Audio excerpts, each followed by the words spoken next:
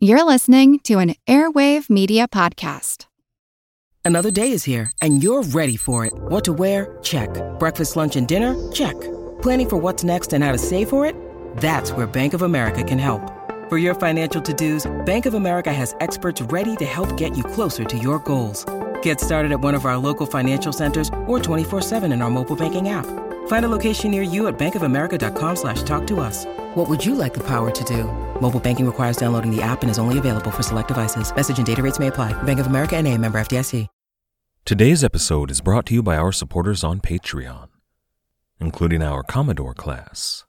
That's Commodores Obvious, Scurvy Legs, Brendan, Kruger, Ironside, MD, Big Beard, Willie P., Schmarls, Ketzel, Josiah, Logan, Pablo, Fraser, Cannon Monkey, Axios, Jack Joyce, The Knight of Dampier, Lost Again, The Navigator, Governor Roop, Gin-Soaked Jim, Ward, Workman, Rum Runner, Skipper, Drunken Dak, Eric the Red, The Pirate Nopales, Hefe, Matthew the Navigator, Bull, Vertigon, Rumgut, and Bootstraps Bailey.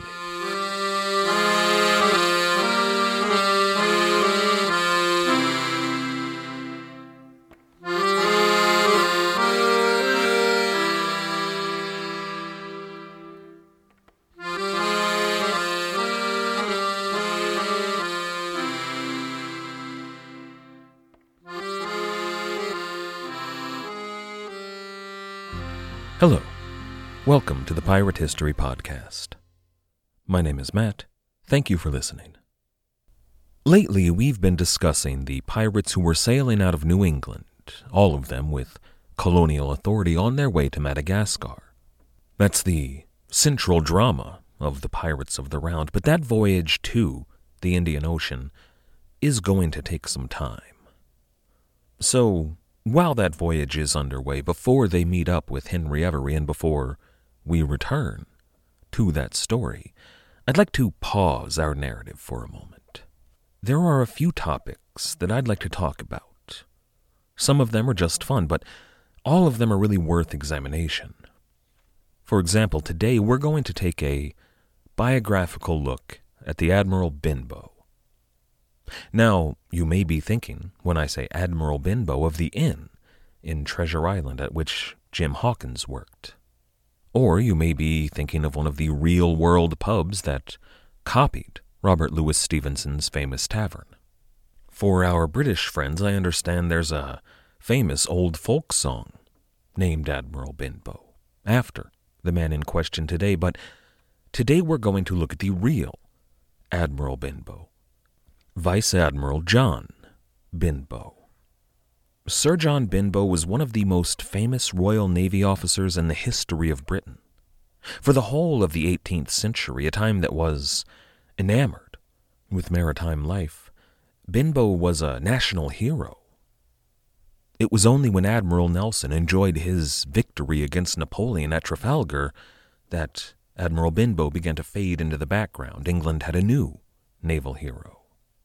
But for our time, for the pirates who lived in it, Vice Admiral John Benbow was one of the most famous and certainly one of the most feared men in the world. This is episode 210, The Admiral Benbow. I could have introduced John Benbow earlier, and maybe I should have. Specifically, I thought about doing so during the action at Cap Barfleur, that large ship-of-the-line battle we talked about several weeks ago. Admiral Benbow was once thought to have been there, even leading the fleet, but that's not the case. He wasn't there. Instead, he was cleaning up his townhouse, which had been recently the home to a large delegation of Russian diplomats from the court of Peter the Great. And there are a lot of those kind of myths in the story of Admiral Benbow. But historian Sam Willis challenges a lot of those traditionally accepted myths. And I'm going to be relying on his book, The Admiral Benbow, heavily today. Our John Benbow was probably born in 1650 or 1651. Much later on, when our John Benbow is a famous national hero, an astrologer would record his birth at the 10th of March, 1650, but that's probably not accurate at all. John Benbow's mother's name was Martha.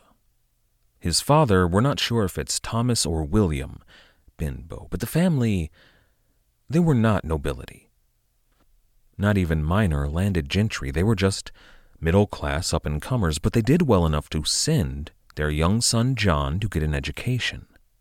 And John Benbow was a member of that generation that saw that the single most promising career path for any aspiring young Englishman was the Navy. Oliver Cromwell purged the Navy back in 1650, and then, upon the Restoration, Charles II purged the Navy of all of Cromwell's men.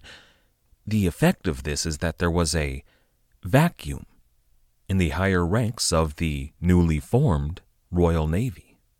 Ranks that would have been filled at one time entirely by noble sons. Now, well, any man of merit could find himself in a position of power and even command in the Royal Navy. In fact, Samuel Pepys, who was a big believer in meritocracy, saw to it that, at one point, there were more common middle-class men in the officer corps of the Navy than noblemen, including some names that we know quite well. Most famously, there was John Narborough in that clique, but also a young man named Henry Every, and, naturally, Benbow. Those three names are memorable because all three served in the Mediterranean fleet, probably at one point at the same time and maybe even aboard the same ship. Now, I've typically kind of glossed over Henry Every's time in the Mediterranean because we don't know too much about that, but we do know quite a bit more about John Benbow's time, so we're going to take this opportunity to look at what was going on there. It was arguably the most important theater for the Royal Navy in the 1670s and 1680s, and it involved a ton of pirates. The Barbary pirates were a major threat for England in the years when the pirates of the Round were children and young men. They were kind of a boogeyman to the English imagination. Mostly what they were doing was kidnapping and enslavement. They would capture ships that they found in their home waters. Sometimes they would sail far afield, once as far as Ireland, and raid towns on shore. And they would take people prisoner, mostly women and children, but then they would return to the Ottoman world and sell them. It was in 1670, following the Second Anglo-Dutch War, that England finally had the power and the leg room to deal with the Barbary corsairs. The Mediterranean fleet was a difficult, a dangerous posting, but a promising position for anybody who was looking to advance up the ranks. First of all, you were going to fight if you were in the Mediterranean fleet. Depending on the peacetime or wartime status, you might fight the Dutch or the French, but you were absolutely going to fight the Ottomans and the Barbary pirates. You were going to fight big, ship-of-the-line battles and smaller running battles. You were going to engage in raiding and try to fight off raiding. It was a dangerous place to serve, and a lot of people died, but those who were good at their jobs, or at least lucky, had the opportunity to advance quickly. And that's another reason that so many of the men of the officer corps were not of the nobility. You know, well-dressed young fops who were given commands because of their name merely to pad their resume before returning to London, well, they rarely made it very long in the Mediterranean. A lot of these younger noble sons died, and then they had to be replaced by men of merit. Now, the Mediterranean fleet was under Rear Admiral Sir John Narborough. In 1675, Narborough led the attack on Tripoli. That was the engagement in which he sailed a massive force right up to the harbor and sent out a flotilla of fire ships. You know, maybe a dozen or so floating bombs that, when they struck their targets, erupted in flame. Within minutes, the harbor at Tripoli was burning. But here's the coup de grace. Immediately following the fire ships, in came a battalion of gunboats. There were sailors on board those Tripoli ships fighting the flames, but as they did so, when they were running around the deck with buckets of water, Narborough's gunboats opened fire on them. Now, those gunboats all had one big gun aboard, but really it was the smaller arms that were so effective. Not pistols and muskets, but swivel guns, early swivel guns, something very like an old harquebus, or maybe more like a blunderbuss. They worked kind of like shotguns. There were small pellets of red-hot lead flying through the air at high speed through men that were trying to fight the flames aboard their ships. It was a brutal scene. Rear Admiral Narborough took the day with ease and forced Tripoli to sign an agreement of peace with England. And then he proceeded to repeat his performance at Tunis and secure an agreement from them. But then came Algiers. Algiers stood resolutely against the English fleet. Despite all of Narborough's best efforts, he was unable to take the city, for a couple of different reasons. First, they had an impressive fleet of their own. They had at least a couple of dozen ships, and not coastal skimmers here. We're talking about big, captured ships of the line, 40 or 50 guns each. But that's just the Algerine fleet. There were also the pirates. Ever since the days of Hayreddin Barbarossa, Algiers had been a pirate haven. Some of them were Ottoman privateers, but many of them were European converts to Islam who were fighting a holy war against their former countrymen. But then, Narborough's attacks on Tripoli and Tunis made everything worse. There were a ton of smaller craft that called those harbors home, but when they returned and found that their home port had signed a treaty with England, they sailed for Algiers. So there was a very, very large contingent of Barbary pirates in Algiers in a state of siege. All of this means that Algiers was a nut that John Narborough just could not crack. So in 1678, thanks to the end of the Third Anglo-Dutch War, the Lord High Admiral, James Stewart, decided to send reinforcements to the Mediterranean. A squadron of ships gathered at the Downs, but two, for our purposes, stand out. HMS Rupert was the flagship of the squadron, a 64-gun, 900-ton third-rate ship of the line. That ship was no joke, and if it sounds familiar, it should. We've met her before. However, John Benbow was there as well, but he wasn't aboard the Rupert. Instead, when the fleet mustered at the Downs, he rowed out to HMS Phoenix, a fourth-rate ship of the line. That's a ship that later on would be classified as one step above a frigate. That means that she had more guns but wasn't quite as nimble as, say, the Fancy. Still, though, good enough for running battles. And the Phoenix should sound familiar as well. Both of these ships would play prominently in the life of Henry Every, as would many of the mariners who were here, mustering at the Downs. It's even possible that Henry Every was at the Downs in 1678 with this squadron. He would have been about 20 years old at the time, but his name doesn't appear on any of the rolls, but that's not uncommon.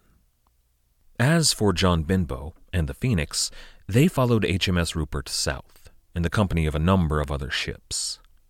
Benbow would serve as master's mate aboard the Phoenix. I don't want to give away the game too early here, but that is the same rank that Henry Every would hold about a decade later. The Phoenix did encounter some resistance off the coast of Spain, though. As she rounded Cape St. Vincent, around which every ship that was headed for the Mediterranean had to travel, she found herself out of formation and fairly far from the rest of the fleet. And then a set of strange sails appeared on the horizon.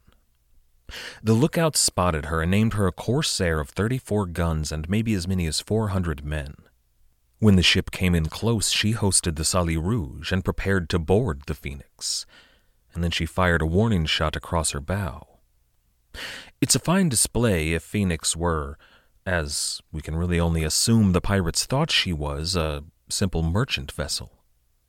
But Phoenix was a warship. She responded to the warning shot with a full broadside. The corsairs immediately realized their mistake, and they didn't want to tussle with a warship, so she turned to flee, but wouldn't you know it, at just that moment, alarmed to danger by the broadside, HMS Rupert arrived with the rest of the fleet and trapped the corsair in between themselves and the Phoenix. There was nowhere left to run. However, even if these pirates weren't looking for a fight, they didn't surrender. They fought back, and they fought hard. I'd like to read a passage from Admiral Benbow by Sam Willis. We mentioned the Barbary pirate practice of taking captives for the purpose of slavery, and, of course, the English were happy to trade in slaves as well. Willis writes, quote, "Whenever a naval ship and a corsair fought, the battle was ferocious. Today it is well known that corsairs enslaved those they captured, but it is often overlooked that the English reciprocated in kind. Herbert was under explicit orders from the Admiralty to sell as slaves those he captured, and regular shipments were sent from the English colony at Tangier to the great slave markets of Genoa, Livorno, Port Mahon, Alicante, Malacca, and Cadiz." And he goes on, "We even know that in 1679, Herbert sold 243 Turks for the grand profit of 16,862 pieces of eight. At other times he used them to barter for captured Christian slaves." End quote.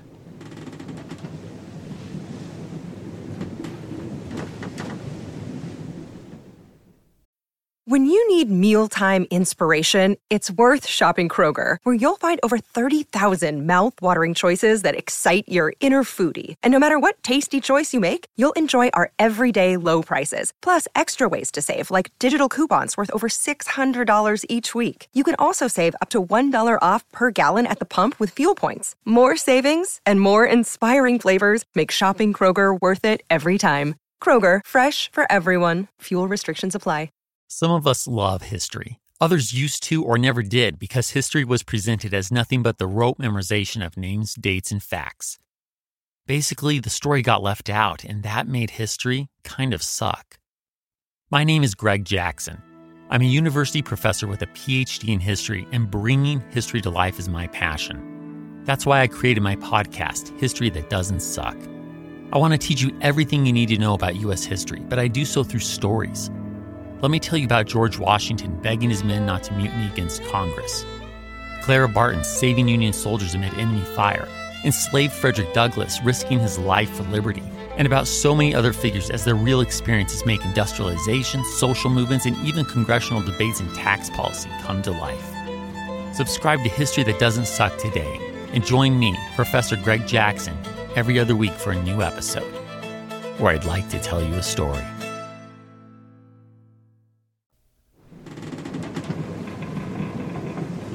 Both the English and the corsairs knew that slavery awaited them if they lost, so they were all willing to fight to the death.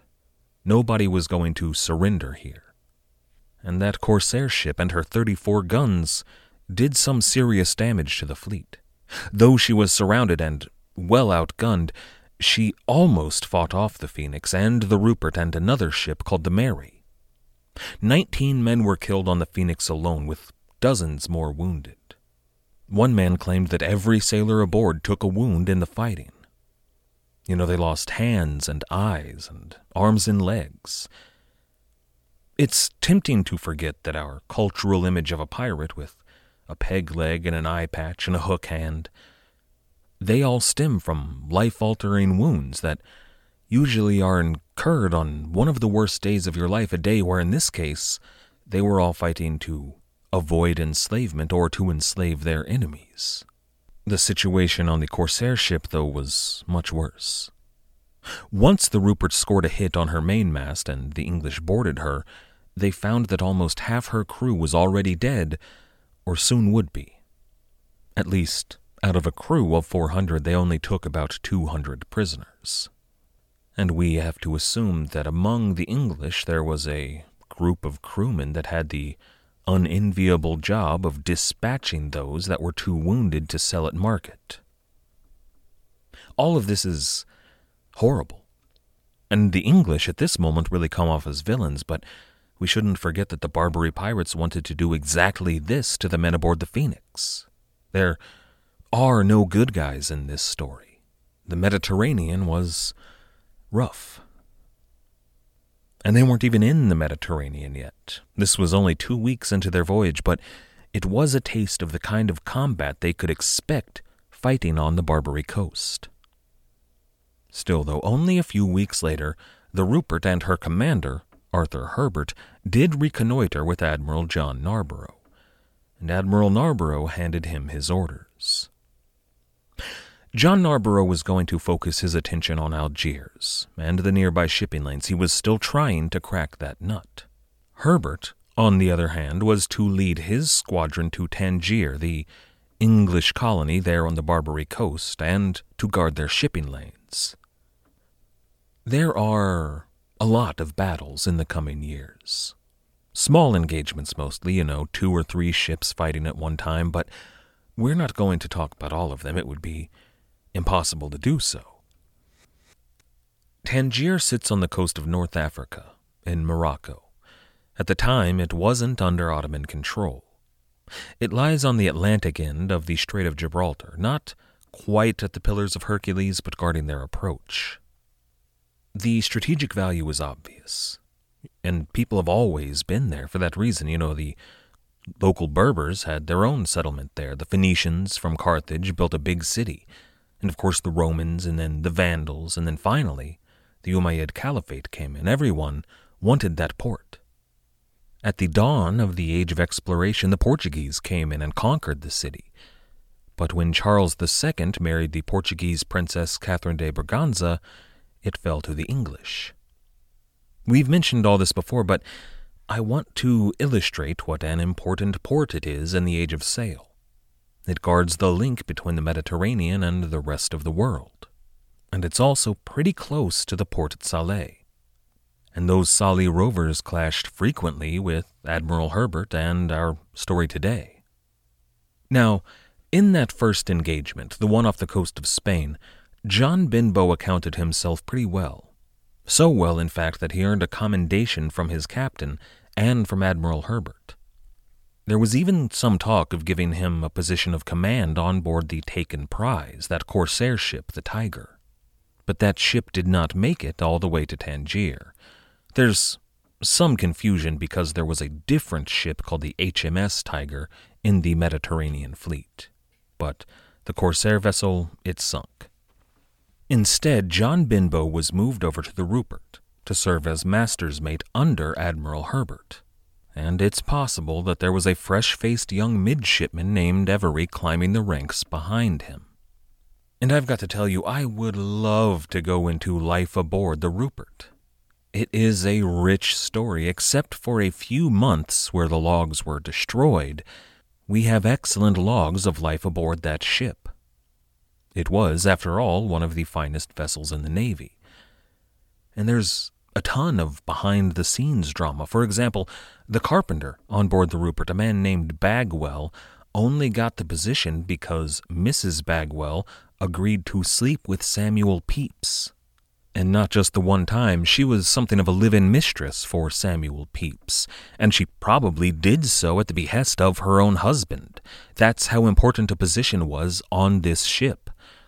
And Sam Willis really goes into great detail in all of this. It's a fun read, and I recommend it, but then this guy, Benbow, shows up on deck, a man who didn't bribe his way on board, a man who didn't pimp out his wife, a man who was here purely on merit. He proved himself in battle. He made a name for himself. All of these other mariners, they really must have hated that guy. But they didn't have long to do so. A few months later, Admiral Narborough was recalled to England, and that left Arthur Herbert in command of the entire Mediterranean fleet. Now, his squad did stay at Tangier, and most of Admiral Narborough's squad stayed at Algiers. But now Herbert was the big boss, and that being the case, there was a general shuffling of captains in the fleet. Anyone who was up for a promotion moved up the ladder. John Benbow was moved from master's mate aboard the flagship to sailing master of HMS Nonsuch. And that's a big promotion. The Nonsuch, though, it wasn't amazing. At least, not anymore. She was a 30-year-old fifth-rate ship of the line at this point, but despite her humble appearance, Nonsuch was... well, she may not look like much, but she's got it where it counts. Now, a fifth-rate ship of the line that was built around this time would be called a frigate, but this 30-year-old fifth-rate ship of the line was what they called a fast ship of the line. Not quite a frigate, but almost. Kind of an experimental prototype for what a frigate would be. Not quite as fast and carrying a few too many guns, but still not a bad ship. Now, the captain of Nonsuch was killed in action shortly after Benbow arrived. It's amazing that didn't happen earlier. These ships were in battle all the time. They were chasing pirates up and down the Atlantic coast of Africa, back and forth through the strait, and then they were bringing all of their winnings back to Tangier. Admiral Herbert promoted one of the men from another ship in the fleet to take command of the Nonsuch, and that is a name that we might remember. We've met before. Francis Wheeler. He's the captain that would, later on in his career, bring Henry Every along from ship to ship as kind of an indispensable part of his staff. It's likely, more than likely, that here Henry Every and John Benbow served together aboard the Nonsuch, that they fought together and got to know each other, which will matter later on in our story. But today there's one last battle I'd like to talk about. It involves the ship Golden Horse of Algiers. The Golden Horse was the jewel of Algiers' already impressive navy. You might actually remember the Golden Horse. We've talked about her before. At this point, she was under the command of Murat Reis the Younger, another name that we've met before.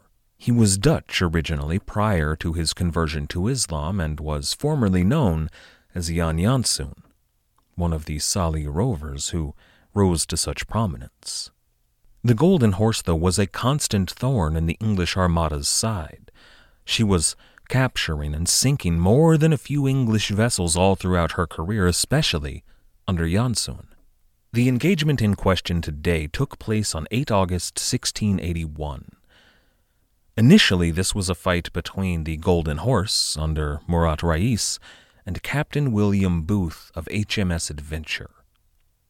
The Adventure spotted the Golden Horse off the coast of Africa and, along with another accompanying English vessel, chased the Algerine ship down, but this was a bad idea. The chase took hours, as they usually did, but finally the English caught up to the horse and a battle ensued. And I'll give this to the captain, William Booth. It was brave to engage this Golden Horse of Algiers. It's likely they knew this ship and knew who commanded her, and Jan Janssen always gave a good fight, usually came out on top.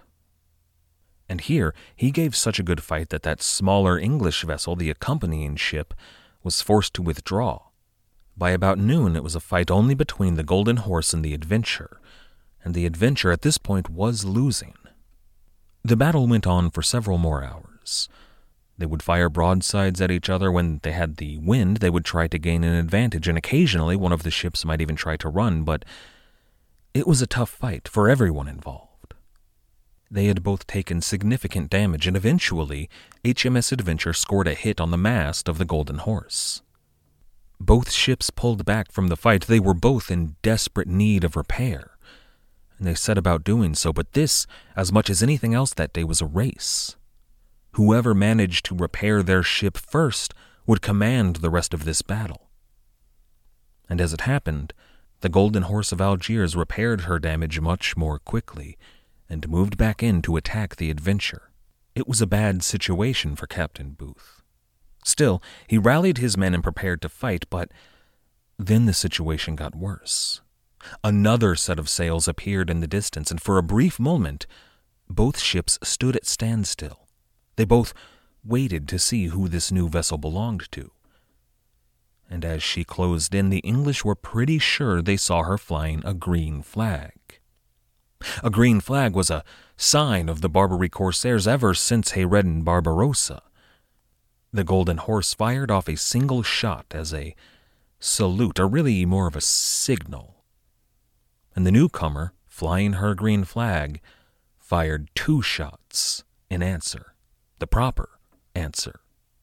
She was indeed a friendly ship.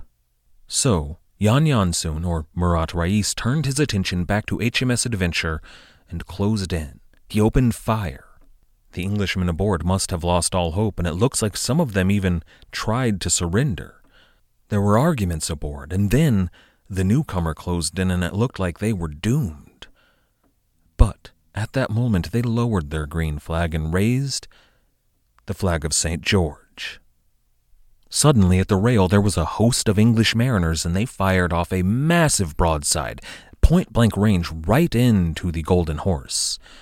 And now they had the Golden Horse trapped in the crossfire, the worst position a ship could find herself in. At this point, the battle was, well, not quite over, but essentially it was done. The Golden Horse tried to put up a good fight, and many of them escaped, including, possibly, Yan Yansun. But they took the Golden Horse of Algiers. I find it interesting. Given the naval culture at the time, it was considered ungallant, ungentlemanly, generally un-English behavior to sail in a false flag operation, to sail in a time of war against an enemy flying a flag that was not that of the home country. It was something that every honorable captain observed. It's odd that the Nonsuch would fly a Barbary Corsair flag. That is the tactic of a pirate, and I wonder if Henry Every was indeed aboard, if he gave them the suggestion, or perhaps learned it from his captain. However, in the aftermath of this battle, there was some argument over how to distribute the plunder. The Nonsuch, who had sailed in to save the day, claimed that they were owed more of the treasure than the losing HMS Adventure. And the discussion grew heated, turned a little bit violent. No guns, but, some roughhousing over who was going to get what share of the treasure. Eventually, they took the argument back to Tangier. There, before a representative of the governor, or perhaps before Admiral Herbert himself, they made their case, and in doing so, John Benbow made claims about the bravery, the fighting spirit, and the fighting skill of the men on board HMS Adventure. These comments were derogatory, even vicious. So much so that after the decision had been made to split the plunder more or less equally, John Benbow, among several other men from the Nonsuch, were court-martialed and removed from the Navy. They were fired. Which does beg the question, then why do we know him as the Admiral Benbow? Well, that's a story for another day. John Benbow is going to become the Admiral Benbow, and he is going to intersect with the story of the Pirates of the Round in very real, very consequential ways. In a way, he's the new Admiral Narborough, in that he's going to be something of an antagonist to the pirates for years to come. Next time, though, we're not going to conclude his story. He'll be with us for some time. Instead, next time, we're going to talk about booze, hooch. We're going to talk about alcohol. I'd like to thank everybody for listening. I'd like to thank everybody that has helped to support the show. Everybody who has signed up to become a patron on Patreon, everybody who has left us ratings or reviews, and everybody who has recommended this show. You all make it possible. Thank you. Our theme music was, as always, The Old Captain by the fantastic band Brillig. If you haven't checked them out yet, you absolutely should do so. You can find them at brillig.com.au. That's brillig.com.au. After you're done over there, you can visit us at piratehistorypodcast.com, about which, keep your eyes and ears open. We have news in the works. But as always, and most importantly, thank you for listening.